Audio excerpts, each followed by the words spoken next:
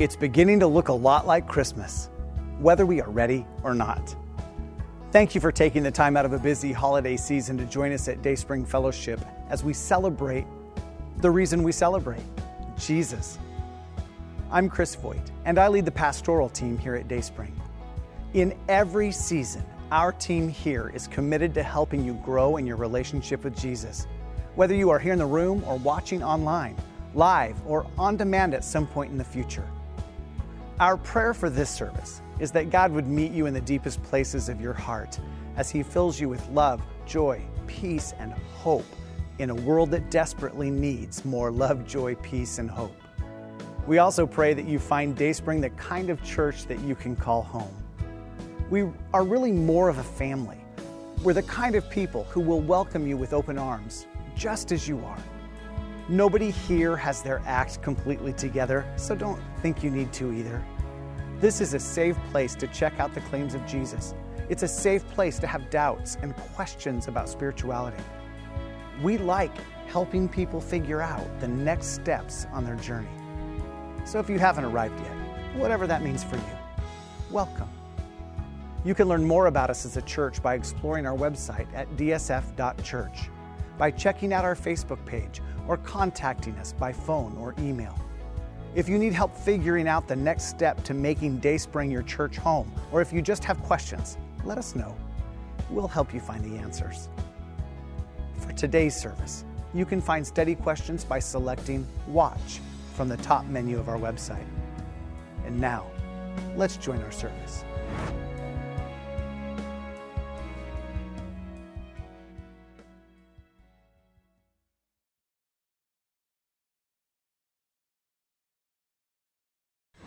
Previously on Velma's.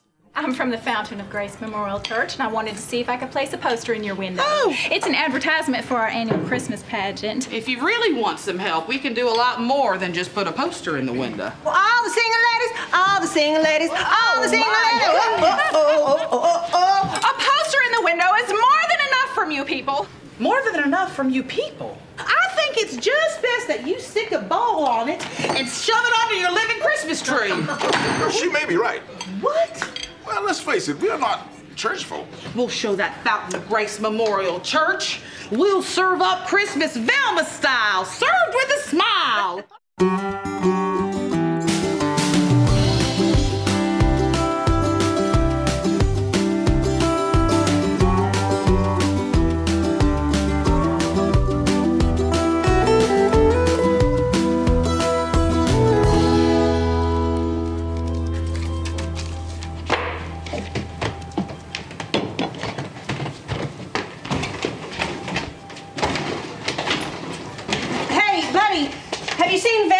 I need more pepper for the pepper shakers. She went back in the storeroom for more decorations. More decorations? There's a fine line between tasteful and just plain tacky. Buddy, darling, would you come help me with this, please?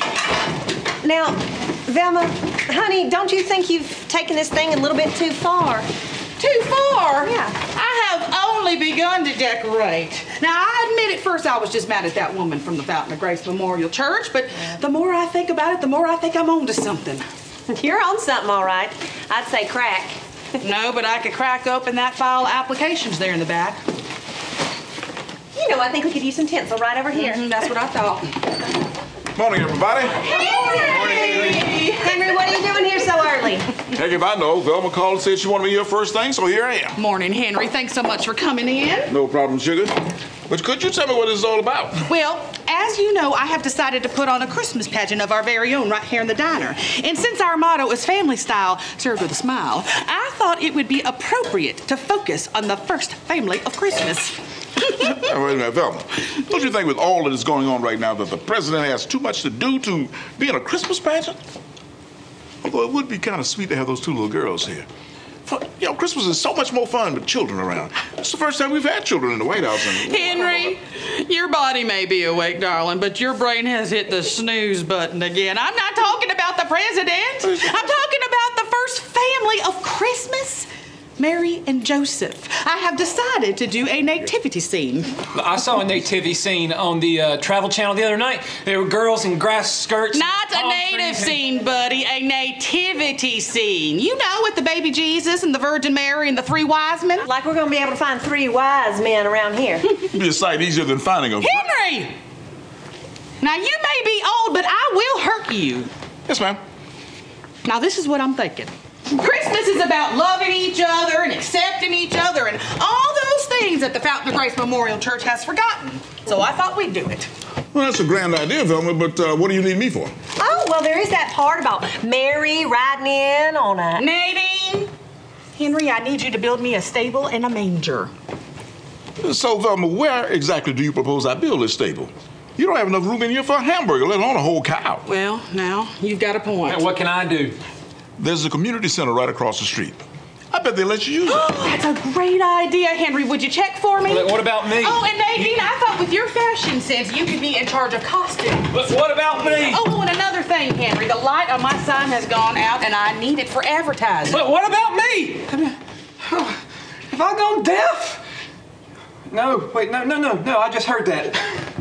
Buddy, I don't know what we can do with you, but I'm sure we'll think of something. Well, I'm real good with animals and stables that they have animals. Now, why didn't I think of that? Oh, because most people think that I'm too stupid to help out. Oh, well, that is just wrong of me. You're a fine young man with a lot to offer, and I am very sorry. About what? Never mind, buddy. Velma, who's gonna play the parts? Well, see, I've been thinking about that. I thought about all of us doing it, but then I thought that'd be just as stuck up as the Fountain of Grace Memorial Church. So I thought we'd get some of our customers too. Like who? Well, like Johnny and a couple of the other boys from the fire station to play some of the wise men. I get it, because they came from afar. Exactly. Oh, and I thought about Bill Robinson for the part of Joseph. Oh, and what a fine-looking Joseph he will be. And Buddy here can be a shepherd, along with Bert and some of the other DOT boys. Now, I'm still waiting for the good Lord to bring my Mary along. We're just going to have to wait for her. What about the angel? Well, I read the Bible. I mean, for Pete's sake. Well, I was getting to that. I thought the angel could be played by Nadine. Oh, so it's a comedy. Henry. Well, I'm sorry, Velma. You know, I love Nadine to death, but I can't see her playing an angel. I can't believe you. I'm sorry, Nadine. Henry had no right to say that. No, not Henry, you. What were you thinking? I can't play an angel. I'll be the laughing stock of the entire county. Don't be ridiculous. Now, both you and Henry are wrong. Buddy, what do you think about Nadine being an angel? I'll sure miss her when she's gone, but I don't question the good Lord about such things. Look, Velma, I appreciate the thought and all, but you can't give me one good reason for me to be an angel. The Bible says you're some of God's most beautiful creatures. Oh, well, there is that. No. Velma, this is a small town. Everybody knows everything about everybody. I can't stand out there in front of the people that know me best and pretend to be an angel. That's the point, darling. Anybody who stands out there will be pretending because none of us are angels. Now look, enough excuses. And besides, teacher says whenever a bell rings, an angel gets her wings. You're gonna need a bigger bell.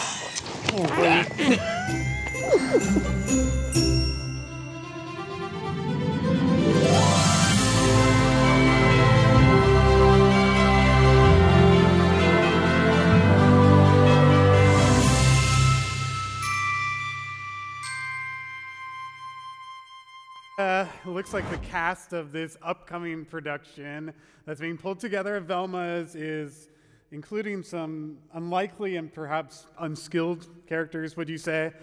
But today, as we explore more of Jesus' lineage, we're going to encounter some unexpected characters ourselves this morning.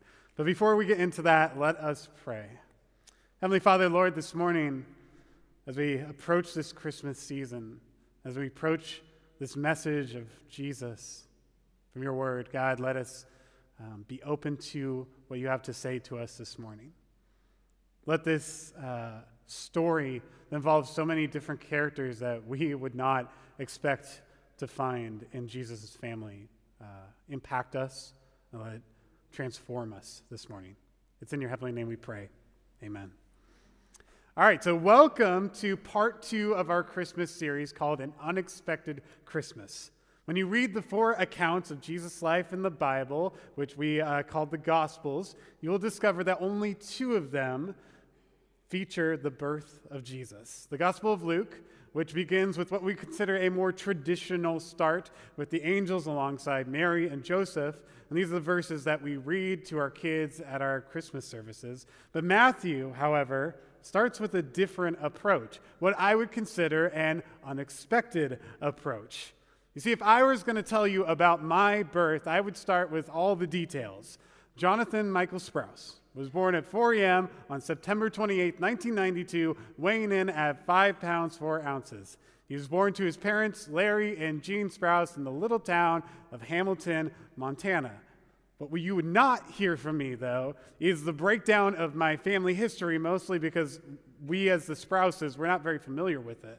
My grandfather was an orphan, and it wasn't until fairly recently that we discovered who his family even was. So I personally am not very familiar with my lineage. But for Matthew, he knew that Jesus was born into a very special family, and so he begins his telling of Jesus' story with a genealogy. And Matthew takes us all the way back to Abraham and traces Jesus' lineage through the generations. And he did this for a few very important reasons. As we discovered a few years back when we studied the book of Matthew together, and even more recently in our fall Bible study, one of Matthew's goals was to show his Jewish readers that Jesus was truly the Messiah, this promised king. And to do that, Matthew had to convince his readers that Jesus was Jewish, like 100% certified Jewish. And to be really, really Jewish, you had to be related all the way back to Abraham. But that's not all. To be the Messiah, you not only had to be really, really Jewish, but also from the line of David. And both are evident here in the list of family members that Matthew has compiled.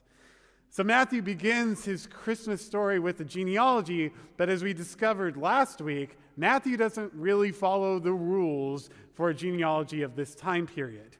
He goes off script pretty often, and it appears that he wants to highlight all sorts of people that are related to Jesus who might be considered a bit odd. He includes 2 or 3 women who weren't even Jewish, and a few family members that, let's say, had a rough history. For example, he pauses at David and Bathsheba to point out that King David is in his family tree, so he's really Jewish, but also, it seems, to highlight the scandal that David got caught up in. And with this in mind, it seems like Matthew kind of went out of his way to highlight some of the more scandalous or R-rated parts of the Bible. He focuses on the characters who had some troublesome moments in their lives. But why would Matthew do this? If it were me writing down the history of Jesus' family, I feel like I would pick the best moments from their lives to highlight and maybe leave out a few of the worst people on that list, like we do on social media or Instagram, right? Only the good stuff gets published. We don't just post the bad stuff of our lives. And I would want to clean up the list to show others that this Jesus really does come from God and is truly God's son. He's perfect. Look at this amazing pedigree he has. I think we'd all want to build a rock-solid case for this Messiah, right? But that's obviously not what happens here in the genealogy. Not everyone related to Jesus was very divine or righteous or even good. And as it turns out, there are a couple reasons that explains the first part of this first chapter of Matthew. Since Matthew wrote a gospel, that means it contains the story of the birth, life, death, and resurrection of Jesus. And if you know anything about our author, you would know that Matthew had issues in his life himself, especially his life as a Jewish tax collector. So we want to highlight the nature and the message that Jesus' lineage tells. Not a story about perfect people, but of messy people. Because not only are the characters in the story, but in fact they are the point of the story. You see, being religious by itself is never a good thing. Religion alone is built on things you do for God. You come here on Sunday morning because the Bible instructs you to, but for some, that's where the experience ends. It's kind of self-centered. I do the thing, and then I reap the reward. My standing with God is based on my self-righteousness that earns me status. And this mindset eventually leads to believing like that I hear God more clearly than anyone else. Or I can get my prayers answered from God and you can't because I've put in the work. Look at me, here I am. Look at what I've done. Okay, yeah, I think we can all see the issues with that, right? As someone who had grown up with the self-righteous and religious ideal surrounding him, Matthew knew that this idea was not going to work for him. Working as a tax collector for the Roman Empire as a Jewish man meant that he was essentially charged with robbing his own people. It was common that tax collectors would not only acquire money for the Roman rulers, but also keep some to themselves. Right? Imagine for you, you're walking down your neighborhood towards your home every night after unjustly seizing a part of everybody's income, your neighbors. You'd best be running, not walking at that point. So Matthew knew that if his standing with God is based on his performance, then he's out. He had no chance of reaping any reward. And the same goes for those in the genealogy. And we're about to dive into one of those stories. But before that, there's one other thing. Some may identify with doing stuff for God and leaning on that for their salvation. But others may identify with Matthew. That they have done things that they feel totally disqualify themselves from having a relationship with God.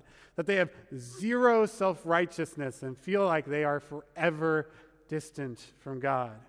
There isn't anything they can do because they've already screwed up so much or it's too late. But if we're honest, this too is a self-righteous attitude. See, as long as anyone believes that their standing with God has anything to do with them, then of course you're never going to feel like you can have a relationship with him. You see, this was Matthew's story and his understanding at the time. An understanding that was radically morphed and flipped upside down by Jesus through his teachings, with Matthew got to see Jesus and his teachings firsthand. You see, Matthew understood that because Jesus came to earth and because of his sinless life and sacrificial death, that now mankind had access to God in a way that they'd never had before. But not because of anything they had or hadn't done, because it's not about them. It was about what Jesus had done on their behalf. This is a brand new way of thinking about having a relationship with God. So Matthew's inclusion of the worst of the worst in Jesus' genealogy was truly on purpose. He didn't want this to be lost on those who were reading his gospel. So we see people like David, who was great, but also a well-known sinner, to show that Jesus was related to sinners. And don't get me wrong, not just sinners, but like gold medal winning sinners who disobeyed God and suffered the consequences. You see, these are people you wouldn't invite to your Thanksgiving or Christmas dinner because they bring so much drama to the table. So here's what I picture. I picture Matthew, right, pondering where to begin in his gospel, where to start writing, and write this retelling of Jesus' story. And as the Holy Spirit begins to inspire and move in him, as thoughts slowly become apparent and come together, a grin just slowly spreads across his face. He knows exactly where to start, with a genealogy that underscores all the different kinds of characters in Jesus' history, the people he was sent to redeem. So, this morning, let's begin with the genealogy of Jesus. If you have your Bible in hand or on your phone, or who knows, in virtual reality these days, let's start Matthew 1:1. It says this: "This is a record of the ancestors of Jesus the Messiah, a descendant of David and Abraham." Okay, so Matthew starts out referencing Abraham and David to show that Jesus has all the right connections, relatively speaking. So it goes on. Abraham was the father of Isaac. Isaac was the father of Jacob. Jacob was the father of Judah and his brothers. Okay, time out. Okay, we all know who Abraham is. Isaac, he's Abraham's son who was almost sacrificed on a mountain by his father. And Jacob is the guy who wrestled with God and had his name changed to Israel. So we're 3 for 3 on names if you went to Sunday school or if you just have a general understanding of the Bible. But Judah? Like, what's his story? Well, I'm so glad you asked. So we might scratch our heads when trying to recall this Old Testament figure, but Matthew here, he's writing to a primarily Jewish audience, and they would have been tripped up for a different reason than just memory recall. It's because they knew the story of Judah, and they would be absolutely taken aback at his mentioning here. You see, if I asked you this morning to turn to your neighbor or whoever you're watching online with on the couch and give them a synopsis of the life of Judah, or even tell them anything about this guy, I imagine it's going to be a pretty short conversation. Now, I asked you to turn to someone and tell them about a certain brother of Judah. You could probably go on for a while or even burst out in song if you grew up in the 90s like me. But let's reread verse 2 to get some context clues to see what exactly Matthew is trying to say to us. Again, Abraham was the father of Isaac. Isaac was the father of Jacob. Jacob was the father of Judah and his brothers. So Judah has quite a few brothers, 11 as it turns out. Oof. So if you add Judah into there, that's 12 brothers total that Jacob and Leah and Rachel, yeah, Jacob had 2 wives, but that's a whole different story, that they got to raise. And these brothers were the foundation of the 12 tribes of Israel. So Matthew's first shock and awe moment here comes right here at 2 verses in with Judah and his brothers. And if you haven't figured it out, Judah's famous brother, who had his awesome coat of many colors, was Joseph. And you may know him and his story because of a Broadway musical about his life, or for me, the key character in an animated film, Joseph, King of Dreams by DreamWorks. His story is obviously very inspiring, so even if you really don't believe in anything the Bible has to offer, you probably know his story in some way. But let's bring it back. Matthew doesn't say Jacob, father of Joseph, right? No, Jacob, the father of Judah. Not many people know the story of Judah. So now as we dive into his story, you probably are going to wonder, if you were God and you had to choose between Joseph and Judah to include in your genealogy, my bet is that you'd skip right past your boy Judah and head to the superstar Joseph. And I don't blame you. Joseph's story is truly awe-inspiring. He is one of those few characters in all the Bible who's faithful to God through everything. He has amazing character throughout his whole life, serving those who treat him unjustly with integrity. And even so, he was thrown into prison and absolutely forgotten. And we know he wasn't perfect because Paul tells us that all have sinned. But Joseph isn't really recorded as much of a sinner. In fact, at the end of the story, he becomes the Savior figure. He's a great picture or foreshadowing of Jesus. This is one guy you would definitely want to name drop in your genealogy to show your awesome roots as the Messiah. But instead, the Holy Spirit prompts Matthew here to include Judah. There's no mention of Joseph. Like what? You and I, we would never pick Judah compared to this Jesus lookalike. So why Matthew? Why did Matthew include him? And I'm sure, as you probably have figured out or you can guess, it's to get his point across. The Judahs in this world, and spoiler alert as we go into this, we're all him.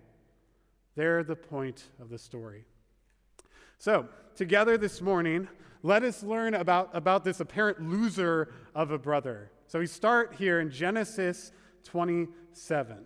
And again, if you have your Bible with you, please turn to Genesis 37:23. And this is what it says. So when Joseph arrived, his brothers ripped off the beautiful robe he was wearing. Okay, so as the student pastor this morning, I feel obligated to teach you a word. Now, all the students listening this morning are either going to boo me or cringe because they hate when I decode their language to older generations, okay? So the word I want to teach you is drip. Oh, yeah, there it was. I heard it. Drip is swag, okay? If you know what swag is, you might understand what drip is. It's like great clothing or like a particularly good outfit. And here's Joseph, and here's another like, oh, John, he's dripping, okay? You see, this new coat his father got him is absolutely stunning. He's obviously the favorite of all the kids. And his bros, they are totally jealous. So as we continue, Joseph like saunters towards them in this incredible new drip while they are dripping nothing but sweat from their fields. This is what happens. So it says, so when Joseph arrived, his brothers ripped off the beautiful robe he was wearing. Then they grabbed him and threw him into the cistern. Now the cistern was empty. There was no water in it. Then, just as they were sitting down to eat, they looked up and saw a caravan of camels in the distance coming toward them. It was a group of Ishmaelite traders taking a load of gum, balm, and aromatic resin from Gilead down to Egypt. Okay, I kind of get a sense reading this that these brothers, they might be a bit hangry. Right? They obviously had enough of this little bro Joe, and so they essentially throw him into what is a well, and then they kick back to have lunch. Now, I imagine they can probably hear their privileged brother like yelling from the cistern while they're like tossing their trash at him, and they're trying to figure out what to do next. So let's figure out what their plan was. In verse 25, again, it says, "Then, just as they were sitting down to eat, they looked up and saw a caravan of camels in the distance coming toward them. It was a group of Ishmaelite traders taking a load of gum, balm, and aromatic resin from Gilead down to Egypt. And Judah said to his brothers, What will we gain by killing our brother? We'd have to cover up the crime. So instead of hurting him, let's sell him to those Ishmaelite traders. After all, he is our brother, our own flesh and blood." And his brothers agreed. Hey, look at this. It's Judah. We finally caught up with him. We know that guy. So as he's munching away on his lunch, he speaks up and comes with a proper business plan. Right? If they kill him, yeah, they don't get much out of it. They lose this brother that's probably super annoying, but they don't get much out of it. But if they sell him, they make some money. Genius. Now, while Judah isn't the oldest brother, he seems like he's the leader, right? Or he's at least influential. And so he proposes this plan. Again, it says, Judah said to his brothers, "What will we gain by killing our brother? We have to cover up the crime. Instead of hurting him, let's just sell him to those Ishmaelite traders. After all, he is our brother, our own flesh and blood." Just a little bit of mercy sneaks out there, if you notice, just a little bit, but enough to get this point across. So here we have our first glimpse of the character of Judah from whom our Savior is descended. Judah says, yeah, let's not kill him. No, let's just sell him into slavery for the rest of his life. Let's profit off of his pain. So cool, man. So off Joseph goes, chained to the rest of the slaves as they're walking to Egypt. And as far as Judah and his brothers are concerned, Joseph's gone forever. It's really not like you can, back then, load up the family in your 13-passenger van and road trip it to Egypt if you change your mind. I mean, that'd have to be a really big camel. But they did win big financially, so there's that. Now, to cover their butts and not get murdered by their father, they have to break his heart. So they take Joseph's robe and dip it in animal blood, and feigning ignorance, they approach their father. And then they do the unimaginable as they hold up the coat and say, hey, we found this. Isn't this Joseph's? A devastated Jacob responds, a wild animal must have attacked him and torn him to pieces. And the brothers choose to let their father believe the lie, and they decide to live with an ugly, ugly secret. Oof. And while the money is eventually all spent, Judah keeps the secret. When there's an empty chair at the dinner table, when Joseph's birthday cycles around each year, Judah keeps the truth locked away. Because again, he's the leader in this situation. It was his idea. He could have spoken up at any time and changed Joseph's destiny, but he didn't. Now, if you continue reading through the book of Genesis, you'd find that the story of Joseph is truly the highlight. In fact, it's one of the oldest stories in the Old Testament about any one person. There isn't much mention of Joseph's other brothers, but we do get a glimpse into the character of Judah. Inserted right in the middle of Joseph's story, there's one chapter that we get that gives us a little more insight into what kind of person Judah was. And truly, unfortunately, the story goes from bad to creepy to rated R. So here's what happens. Joseph is gone, and Judah decides just to move on with his life. He's still in the family business of shepherding and lives in the same town as his brothers, but eventually he gets married and has a bunch of kids. The first 3 are boys. So picking up the story in Genesis 38, we're going to start in verse 1 and read through 5. It says, "About this time, Judah left home and moved to Adullam, where he stayed with a man named Hira. There he saw a Canaanite woman, the daughter of Shua, and he married her. When he slept with her, she became pregnant and gave birth to a son, and he named the boy Er. Then she became pregnant again and gave birth to another son, and she named him Onan. And when she gave birth to a third son, she named him Shelah. At the time of Shelah's birth, they were living in Kezib." So Judah's first son gets married to a woman named Tamar. And so in the course of time, in verse 6, Judah arranged for his firstborn son, Er, to marry a young woman named Tamar. But Er was a wicked man in the Lord's sight, so the Lord took his life. Then Judah said to Er's brother Onan, "Go and marry Tamar, as our law requires of the brother of a man who has died. You must produce an heir for your brother." Now, we don't ever get to know what Er did, but it was evil enough for God to remove him from the equations. And I'm going to spare you the details, and you can read about it on your own later, but the second son also commits evil and dies. Seems like death is all around Judah at this point. And according to the customs of the day, Judah is now responsible for Tamar since she is single and without a husband. She needs someone to care for her and protect her. She is his daughter-in-law, after all, so he lays out a plan. He says to his one son left, "Go home to your family and do not marry. When he's old enough, you can marry Shelah." And on the surface, that seems like a pretty decent plan, except there's one problem. And it's not just that this youngest son isn't old enough to marry quite yet, and that Tamar will have to wait, but Judah doesn't ever intend to follow through. He's afraid he's probably going to lose another son. So Tamar here is supposed to wait for Shelah to grow up. In the meantime, she starts the grieving process.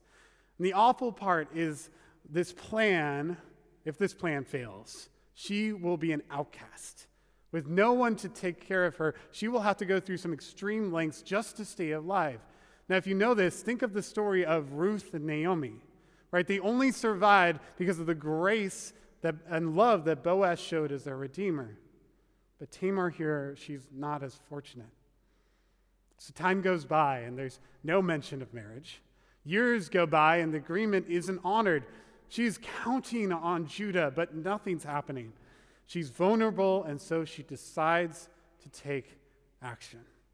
And while the story of the second son earlier in the chapter may be a little much for Sunday morning, this part might also be fairly shocking if it's new to you. So just keep in mind and remember that this is a whole different culture thousands and thousands of years ago. Now, Tamar hears that Judah is on his way to town, so she plans to intercept him in a rather unconventional way. We start in verse 14, Genesis 38:14. It says this: Tamar was aware that Shelah had grown up, but no arrangements had been made for her to come and marry him. So she changed out of her widow's clothing and covered herself with a veil to disguise herself. Then she sat beside the road at the entrance to the village of Enaim, which is on the road to Timnah. Judah noticed her and thought she was a prostitute, since she had covered her face. So it seems like at this point that it's been a while since Judah had seen Tamar, because he has no idea this is his daughter-in-law. To be fair, she did go out of her way to conceal herself. So she's at the city gate, because this is where the elders and important people would meet and where Judah would most likely show up. And he sees this veiled woman at the gates and assumes she's a prostitute and decides she wants to hire her. They discussed the deal and determined the payment would be a goat, which I guess was the going rate for that sort of thing 3,000 years ago, a goat. Anyways, he, of course, didn't have the goat with him. Who brings a goat with him? So here's what happens next. He says this, "I'll send you a young goat from my flock," Judah promised. But what will you give me to guarantee that you will send the goat?" she asked. "Well, what kind of guarantee do you want?" he replied. She answered, "Leave me your identification seal and cord and walking stick you are carrying." So Judah gave them to her. Then he had intercourse with her, and she became pregnant. Afterwards, she went back home, took off her veil, and put on her widow's clothing as usual. She asked here for two rather important objects. The signet ring, or as it's translated here, identification seal, was a ring that would be like pressed into wax, essentially providing a signature. So it's a symbol of power. And his rod or staff represents strength. You see, these are two resources that Tamar currently lacks. Her identity would have been defined by her marriage status, and her strength would have come from the person protecting her. So Judah here, he's in a bind. He promises a goat, but doesn't have a goat. So he hands over these requested items, and they part ways. And when he gets home, he confides in a servant, saying, "Hey, I met this temple prostitute, and I owe her a goat. You know how things are. You need to go find her and give her the goat." Okay, take a pause. Side note, you may be asking, "John, really?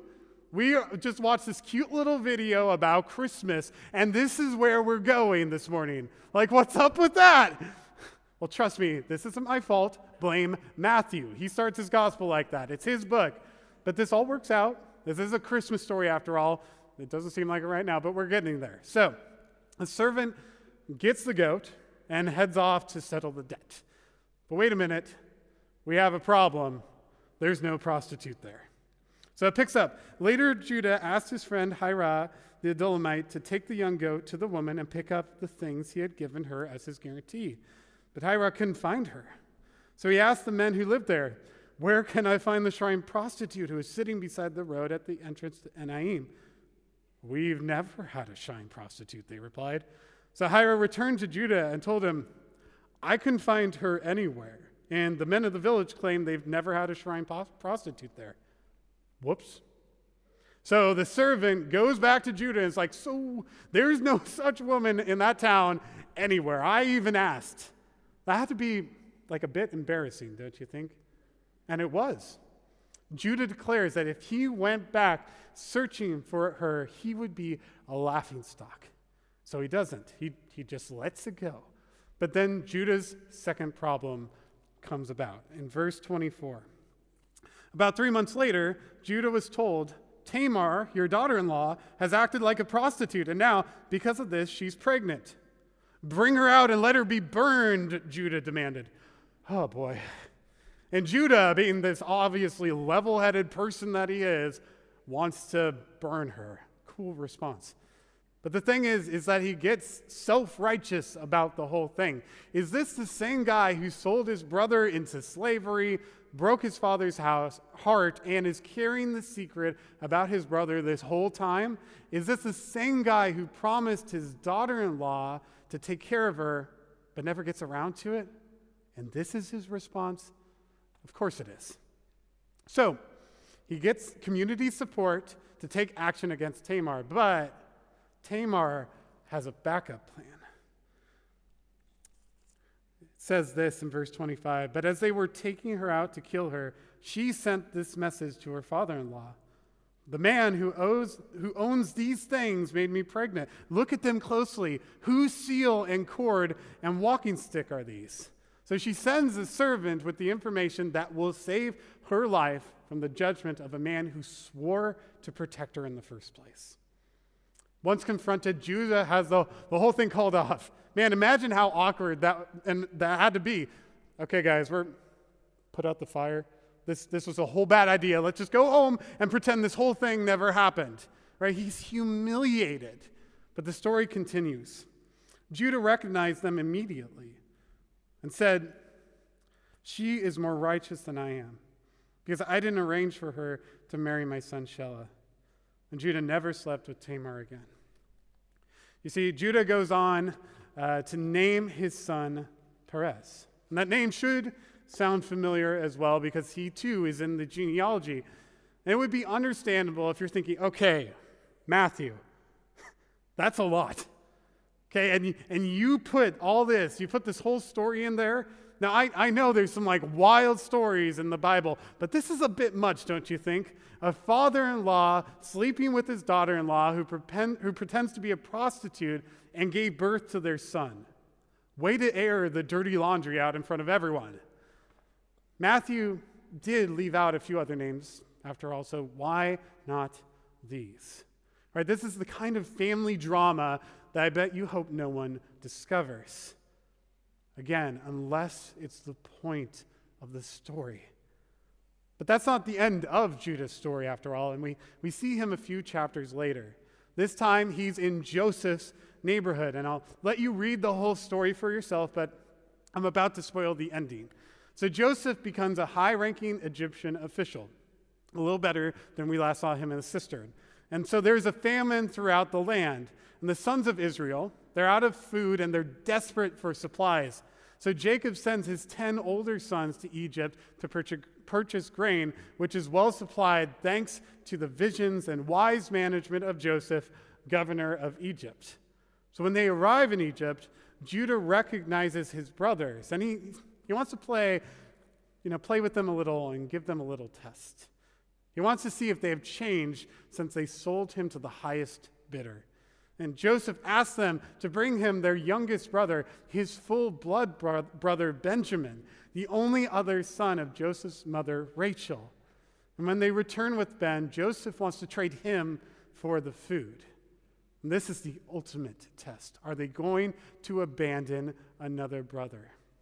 And Judah, the leader, heavy-hearted after years of carrying secrets and lies about Joseph and about Tamar, finally breaks down. And we find this in Genesis 44, verses 32 through 33. Judah says, "My Lord, I guaranteed to my father that I would take care of the boy. I told him, if I don't bring him back to you, I will bear the blame forever.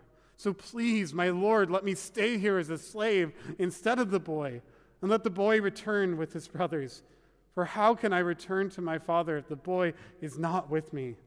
I couldn't bear to see this anguish this would cause my father."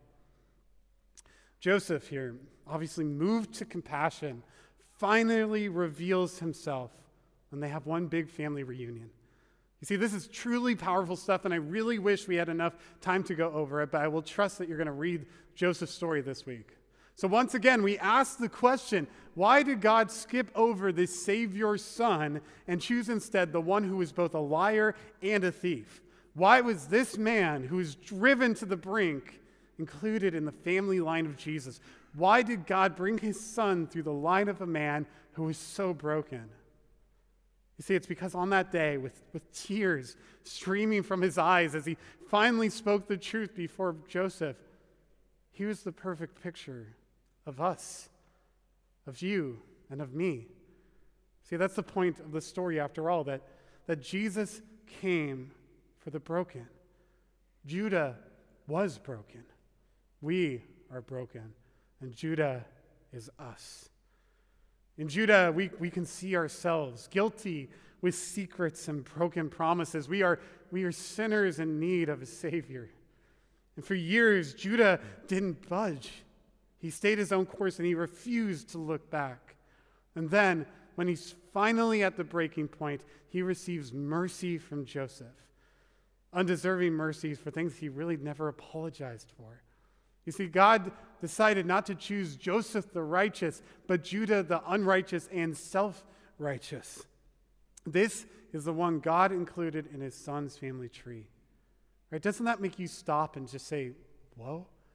It's truly remarkable. But that right there is the point of the story of Christmas. It's the whole point of the Messiah, that God sent his Son into the world to extend grace to people who didn't deserve it. And God's grace is even available to those who have never made themselves available to God. You see, never in the whole Bible is it ever expected that we can save ourselves. We had our chance in the garden through Adam and an Eve, and they screwed up, and we would also screw up if we were in their shoes. We still do. We sin. We go against God's ways even when we know it better. It's a straight up lie from the enemy when we can believe that we can't be close to God because of things we've done or will ever do.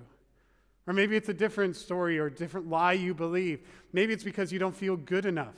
You don't read your Bible every morning, or you don't pray every day, and so you never really feel peace about your relationship with God. But that's not how this works.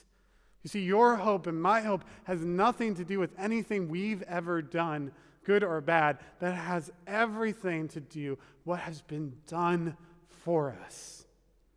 And we see this in the genealogy, that God throughout history has chosen people who have hurt others and caused pain in their own lives. He's chosen messed up, broken, secret-keeping, disobedient, and disappointing people. You see, we are the ones God chooses to work through. And at any time in our lives or any time in theirs, we have access to God. We get standing with God not because we did anything to earn it, but because of what Jesus did and what he came to do. Isn't that amazing? So when you read the genealogy, you get to read your name in this list because Joseph's name isn't in there. Judah is. Judah, who needed Jesus just as we do. See, Jesus and the gift of grace that he brings to our lives is the point of Christmas. God came into this world to extend grace to people who didn't and don't deserve it.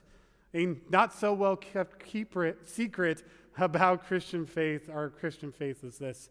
When you change the narrative from it's what I've done to it's what he has done, things begin to change inside of you. Remember the series we went through earlier this year. If you keep holding on to secrets or building up emotional grief like Judah does, you will never get through it because it's all about your effort. But if you allow the grace of God to enter into your life and work through your past, you get to move on. It should never start with like, here's what I bring to the table, and here's a promise that backs that up. It should always begin with, here's what has been done for me on behalf of me through someone else. So here's my question this morning. Do you have a secret?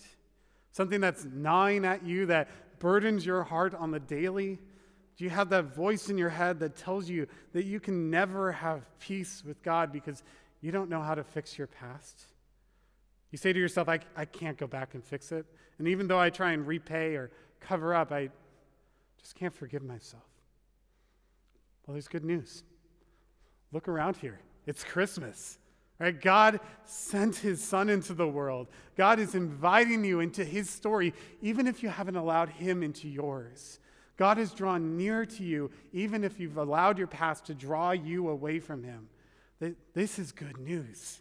His grace is available to anyone who accepts it. And the best part is that it's unconditional, meaning you don't have to do anything but believe and accept it. You don't have to clean up your past right now.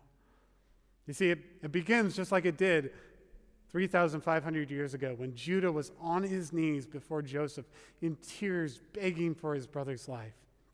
Somehow, Judah accepted the grace that his brother showed him, the grace that he didn't deserve. So today, I want to invite you to simply accept what God has done for you before you even try to do anything about what you've done to yourself or other people.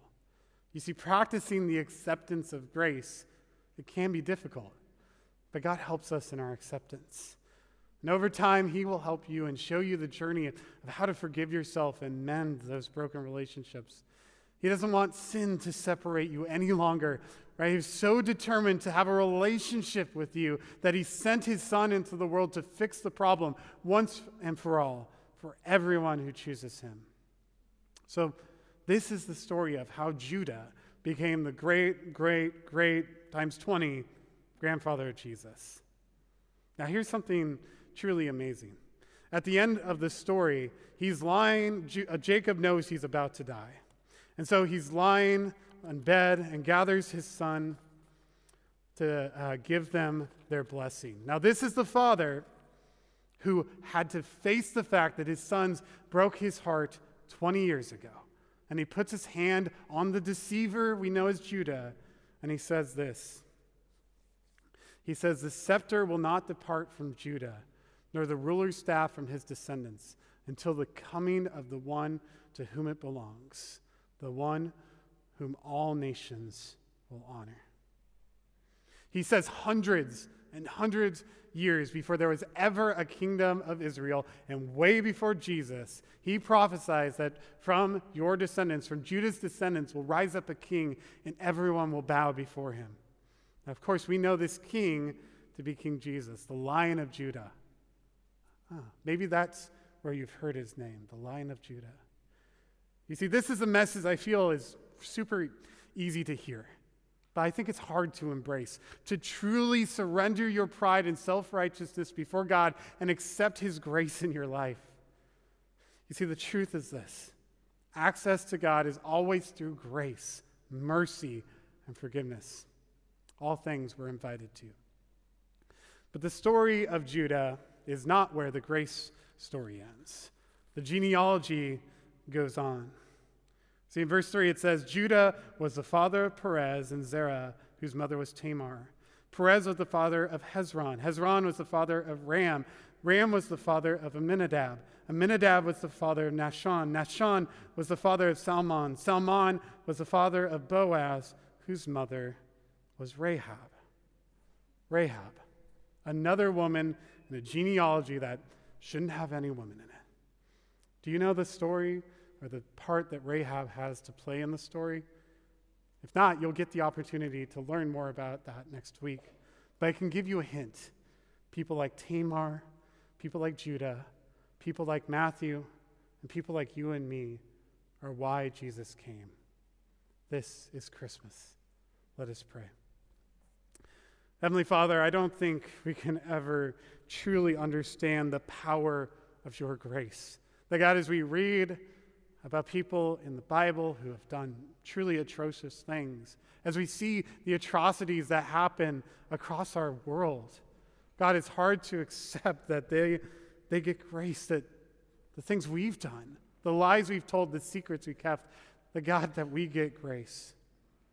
But God, I pray that as we practice acceptance of that we grow in a deeper relationship with you, especially this Christmas season, as we understand this grace, as we understand love and faith and all the other things that go along with the Christmas season, that God, not only we keep that for ourselves, but we spread it to others. That God, you provide a hope that we are told to go and share to people. So God, as we're transformed, as we let grief and other things go with your love, as we practice forgiveness, let us spread your love. Spread the hope and the true meaning of Christmas this year. God, I thank you for this morning. It's in your heavenly name we pray. Amen.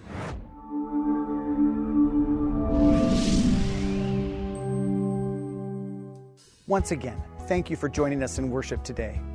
Please reach out if you have any questions or want help on your spiritual journey. My email address is on the screen, or you can call the church during the week. For those of you who make this ministry possible with your financial giving, thank you for your generosity and faithfulness. We know God is doing something in you when you give, but He also does something through you. If you are just checking us out today, please know that we don't expect you to give anything to support Dayspring. That is the responsibility of our Dayspringers. Just enjoy the rest of your day. If you'd like to start giving, we have 3 easy ways for you to get us your gift. Please see the online giving section of our website, or text GIVE to the number on your screen, or mail a check to us at the address you'll find on our website. Also, thank you for liking and sharing and following Dayspring on whatever platform you are on. It means a lot to me when you pass on the good news of Jesus to your friends and family. Until next week, may you experience God's favor and blessing in your life.